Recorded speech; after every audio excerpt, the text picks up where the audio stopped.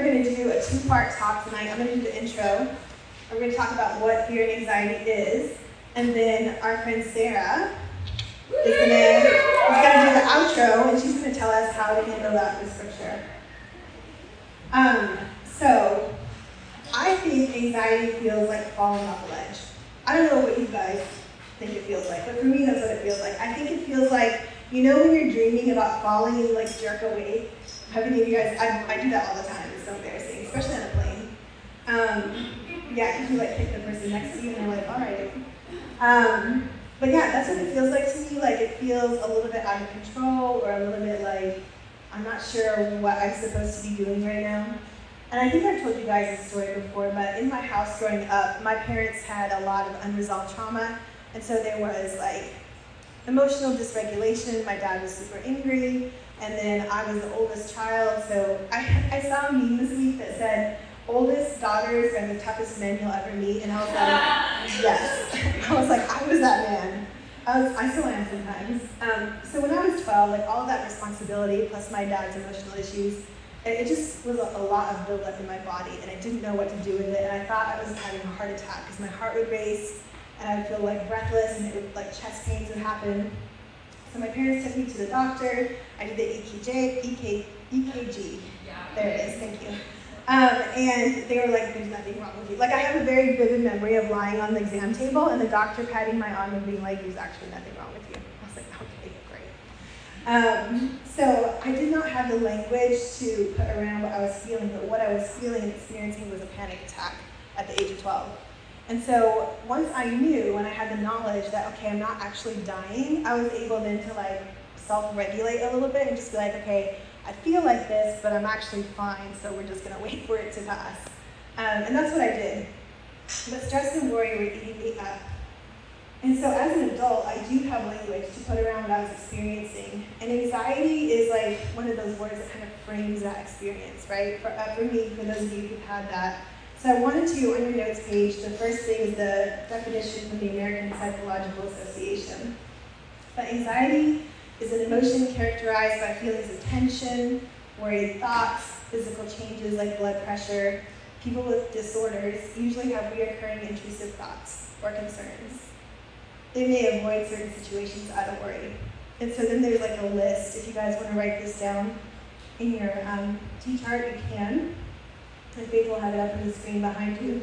But there's a list of physical symptoms. So that could look like feeling nervous or restless, having an impending sense of doom, having increased heart rate, like breathing really fast, sweating, trembling, feeling weak or tired, trouble concentrating, trouble sleeping, a lot of like GI tract problems, difficulty controlling worry, having the urge to avoid the things that trigger the anxiety. And I think those physical symptoms are really interesting because there is a huge difference between worry, which is a normal like human emotion, and fear, which is a normal human emotion, and it's something that God gave us. Like when you see a snake, you're supposed to feel afraid. Like that's normal, right? When you see a cockroach, I hate those things, you're supposed to feel afraid and run away from them. That is true. That is in the Bible. So that's a normal. Thank you for laughing, guys. I hate cockroaches, and they're like right up there with snakes for me. Yes, I know they fly. Yeah. They fly, guys. Just yeah. Snakes don't fly though. That's the difference. Could be worse. So anyway, coming back in here, guys. Bring back from cockroaches that fly.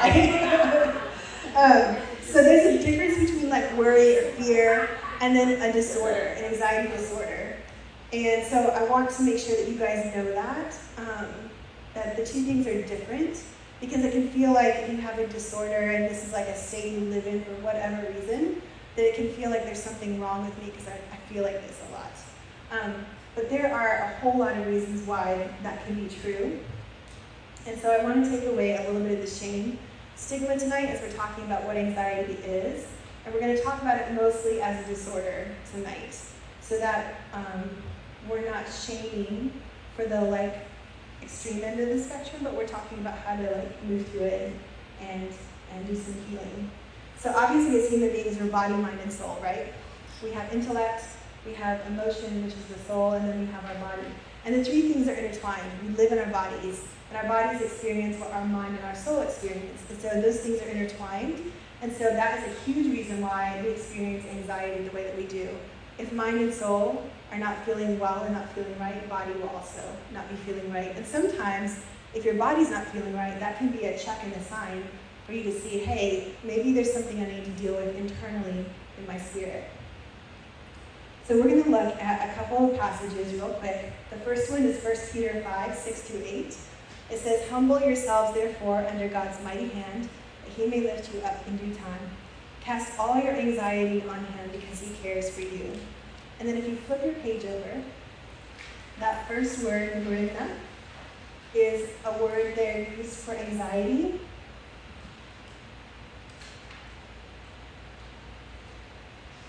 Did you find it, maybe? There it is. And it's dividing and fracturing a person's being into parts. So that word means dividing, like your body, your soul, your spirit, dividing you up into pieces. So when Peter says, cast all your anxiety on him, he's saying, cast all the pieces of you that you feel divided. Cast all your internal division on God because he cares for you. And then we're going to go to Psalm 94, 18-20. "When I said my foot is slipping, your unfailing love, Lord, supported me. When anxiety was great within me, your consolation brought me joy." And that's, I don't know how to say that. D-A-A-G. Oh, wait, that's Psalm 94. Sorry, got this mixed up. That is Seraphim. And Seraphim is disquieting thoughts. And then if we go to Proverbs 12:25, "Anxiety weighs down the heart, but a kind word cheers it up." And that word is the D-A-A-G word, and that's fear, heaviness, and sorrow. And then the last scripture is Philippians 2:27. It says, "Indeed he was ill and almost died, but God had mercy on him, and not only on him, but also on me, to spare me sorrow upon sorrow. Therefore I am all the more eager to send him, so that when you see him again, you may be glad, and I may have less anxiety." And that word anxiety there is B-A-L, let's try it, alupteros. Sure. And that says having less grief. So there we can see, like, there's quite a bit of thought, definition, description, a lot of different things that go into this idea of anxiety. And they're all translated in English into one word, which is very, like, limiting. So I wanted to put together a more scriptural definition for anxiety. And here it is. Anxiety is dividing and fracturing a person's being into parts. Fear, heaviness, and sorrow, disquieting thoughts, or grief. So just a scriptural definition. I'm going to say it again. Anxiety divides and fractures a person's being into parts. Fear, heaviness, sorrow, disquieting thoughts, and grief. So we have the psychological definition and the scriptural definition.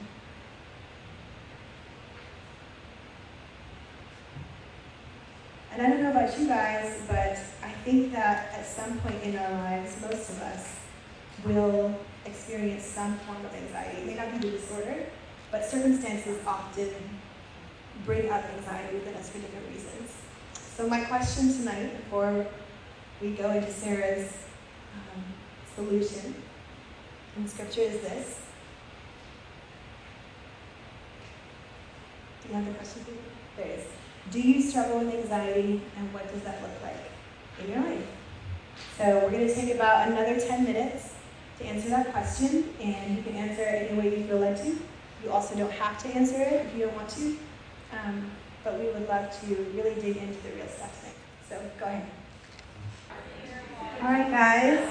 So I'm going to invite Sarah up to give us our ending talk. Come on up, girl. Hello. Hello. Sarah is really cool. If you don't know her, you need to know her. She has been working at Brumfield High School doing yearbook. And she's also a really great photographer. She took a shot with me last weekend or the weekend before. I did the weekend before. Yeah, it was really fun.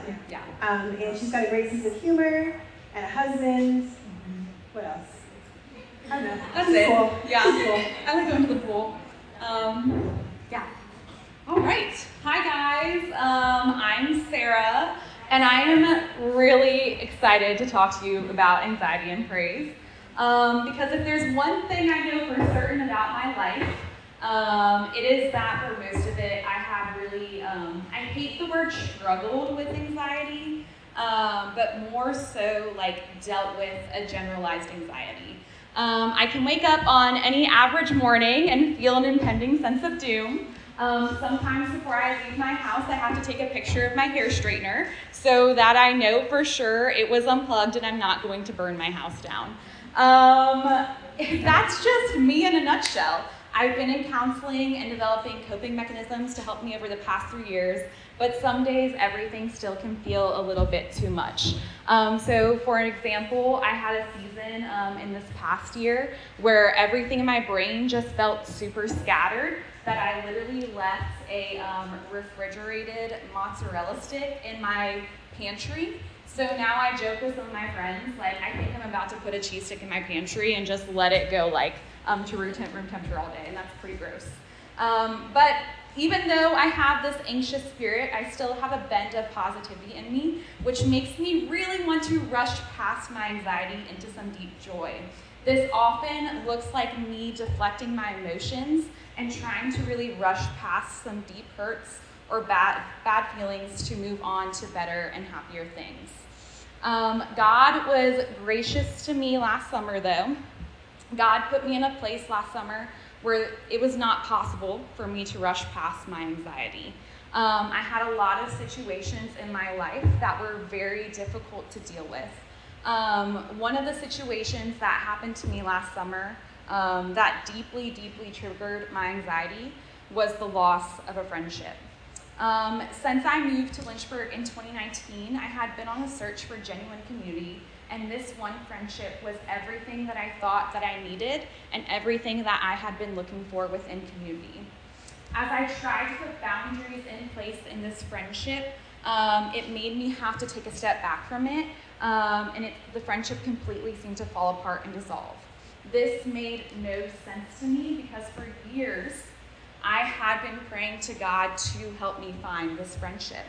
I had done everything that God had asked, but this person who I was sure was going to be a forever friend, God asked me to remove from my life.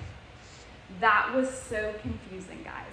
I did not understand why this was happening. And when I tell you that removing that person from my life hurt me so deeply, I am so serious in that. And that was a huge, huge trigger to my anxiety. As I was preparing for this talk, I looked back at my journals from last summer. Now, like I said, that friendship situation was not the only situation I was dealing with last summer, but I found myself in these moments of deep hurt about this friendship, about other events that were going on, that my bend to joy was not there anymore. I did not know, guys, how to praise God last summer. And that was so difficult to me because praising God to me is one of my antidotes to anxiety. But by asking God how to praise Him, He helped me find ways to praise Him. So I want us to look at our friends, the Israelites, who were in a way more intense anxiety situation than I was last summer. The Israelites, what we're going to look at today, they were being moved out of Egypt to the promised land. So the Israelites had been praying to God to get out of Egypt, out from under the rule of Pharaoh, and after years upon years of oppression, God was letting them go. As they were journeying out of Egypt, Exodus 13:17 through 22 states, God did not lead them on the road through the Philistine country, though that was shorter. For God said, if they face war, they might change their minds and return to Egypt. So God led the people around by the desert road toward the Red Sea. The Israelites went up out of Egypt ready for battle. Guys, what I want us to take is two things from this verse right here. Out of grace and kindness, the Lord took the Israelites the long way around.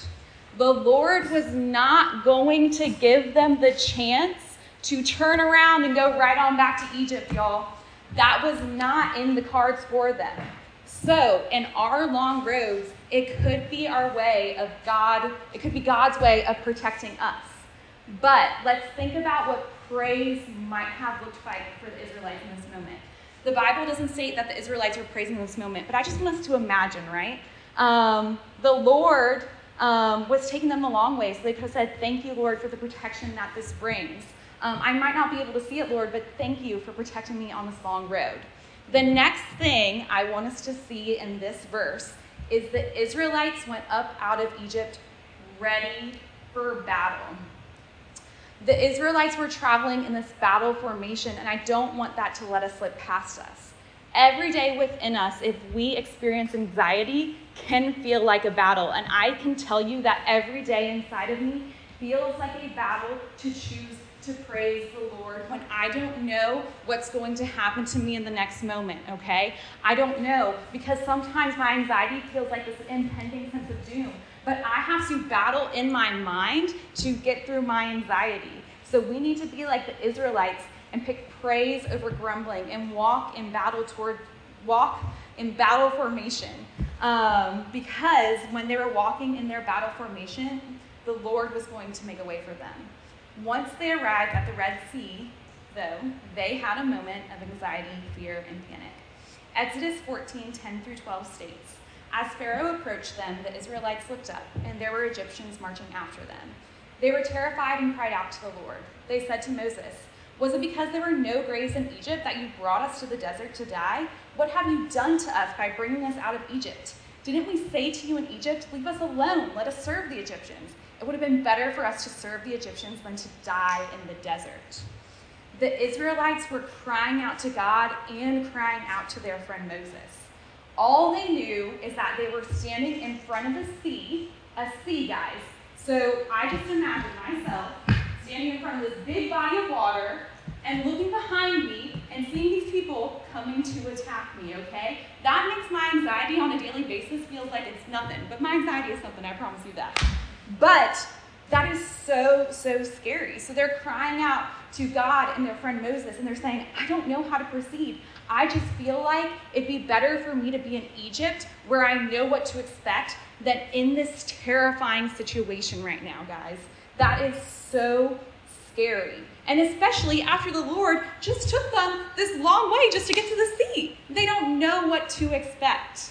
We have all been in these situations before. So, in this moment, the Israelites, like I do in my anxiety, were experiencing some real worst case scenario. But what they could not see, that God was about to perform a miracle for them. So the verse right after their grumbling and their anxiety and their fear is Moses there to remind them in Exodus 14:13 stating, do not be afraid. Stand firm and you will see the deliverance the Lord will bring you today. The Egyptians you see today, you will never see again. The Lord will fight for you. You need to only be still. Moses was there to remind them of the goodness of God and that God would provide for them. When the Israelites could not find a reason to praise, Moses was there to remind them to stand firm and be obedient to God. He knew they were going to be taken care of. Guys, we serve a God that is going to take care of us. That is one of his promises to us. But they would not have had that reminder from Moses if they did not get that anxiety out of their bodies. If they did not say, hey, we do not know what's going on. We are terrified. We would rather be in the place that's not necessarily comfortable, but where we know what to expect, okay? So Moses is reminding them, hey guys, don't be afraid. We have got to stay firm. Then the miracle happens. Exodus 14:29 states, the Israelites went through the sea on dry ground with a wall of water on their right and on their left. That day, the Lord saved Israel from the hands of the Egyptians, and Israel saw the Egyptians lying dead on the shore. And when the Israelites saw the mighty hand of the Lord displayed against the Egyptians, the people feared the Lord and put their trust in him and in Moses his servant. The Israelites had just been through an intense experience of anxiety and emotional turmoil. And the next thing that the Israelites immediately saw was God parting the Red Sea for them. They saw this physical protection of God, because as soon as the last Israelite went through and was on dry land, God let the sea flow over the Egyptians, protecting them from what could have been a physical battle. Guys, our lives might not have a physical battle in store for them, okay? We might not be in a season of drastic change. Our Red Sea could be a small thing. Just waking up and praying, praising as an act of obedience can seem like a mountain on some days. Guys, when I was going through last summer, I was losing a friendship, readjusting a lot of boundaries in my life. I looked back at my journals. Like I said, I did not know how to praise, guys. That was so difficult. I had to ask God, how do I praise you in a moment where I don't know if I'm going to wake up the next day and have this person who I wanted to be by my side forever as my friend, I don't know if they're still going to be there. I don't know if you still want that for me. But we must praise, guys. We must praise the Lord even when it's hard and even when we're not understanding. When we're on that long road, when we don't know if he's going to open up the seas, we have to praise him. Because when the Israelites finally made it across the Red Sea, their first response was to literally sing. Literally. Scripture says, Exodus 15, then Moses and the Israelites sang this song to the Lord. I will sing to the Lord, for he is highly exalted. Both horse and driver he has hurled into the sea. The Lord is my strength and my defense. He has become my salvation. He is my God, and I will praise him. My Father's God, and I will exalt him. Guys, even just saying those words out loud to you, I'm kidding you not. I wish you could look at my arm right now. Shivers. The Lord is my strength and defense. He has become my salvation. He is my God, and I will praise him. My Father's God, and I will exalt him. Even though our burdens, troubles, and anxieties may not feel as vast and as life-defining as being lifted out of a years-long oppression like the Israelites, we still have reasons to praise and sing and worship God in our most difficult times. We serve a good God who wants the absolute best for us. While every decision the Lord makes for our life might not make sense right now, I promise you, God knows us best and knows what is going to happen. He has so much in store for us, guys. But guys, I also know that having full trust in God is really difficult. When I lost that friendship, I had no clue if I was ever going to get another friend like that in my life. But God has given me people in my life who respect my boundaries and deeply love me and accept me as I am every single day. God has sort of made sense of why he wanted that friendship to end, but to this day, I do not think that friendship is a closed door. I don't know all of the reasons, but I believe that God knew what was good for me. Crossing the Red Sea was not the end of the road for the Israelites. They would continue to travel in search of the promised land with plenty of grumbling along the way.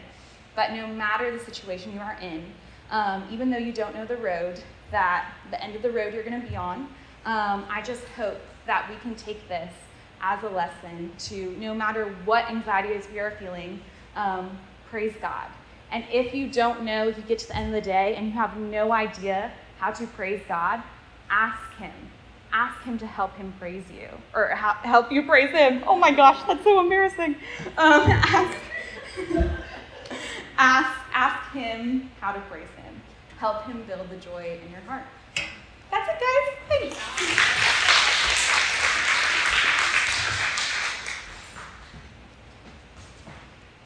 Alright guys, so we're going to practice what we preach, literally. And we are going to take some time tonight as we wrap up, and we are going to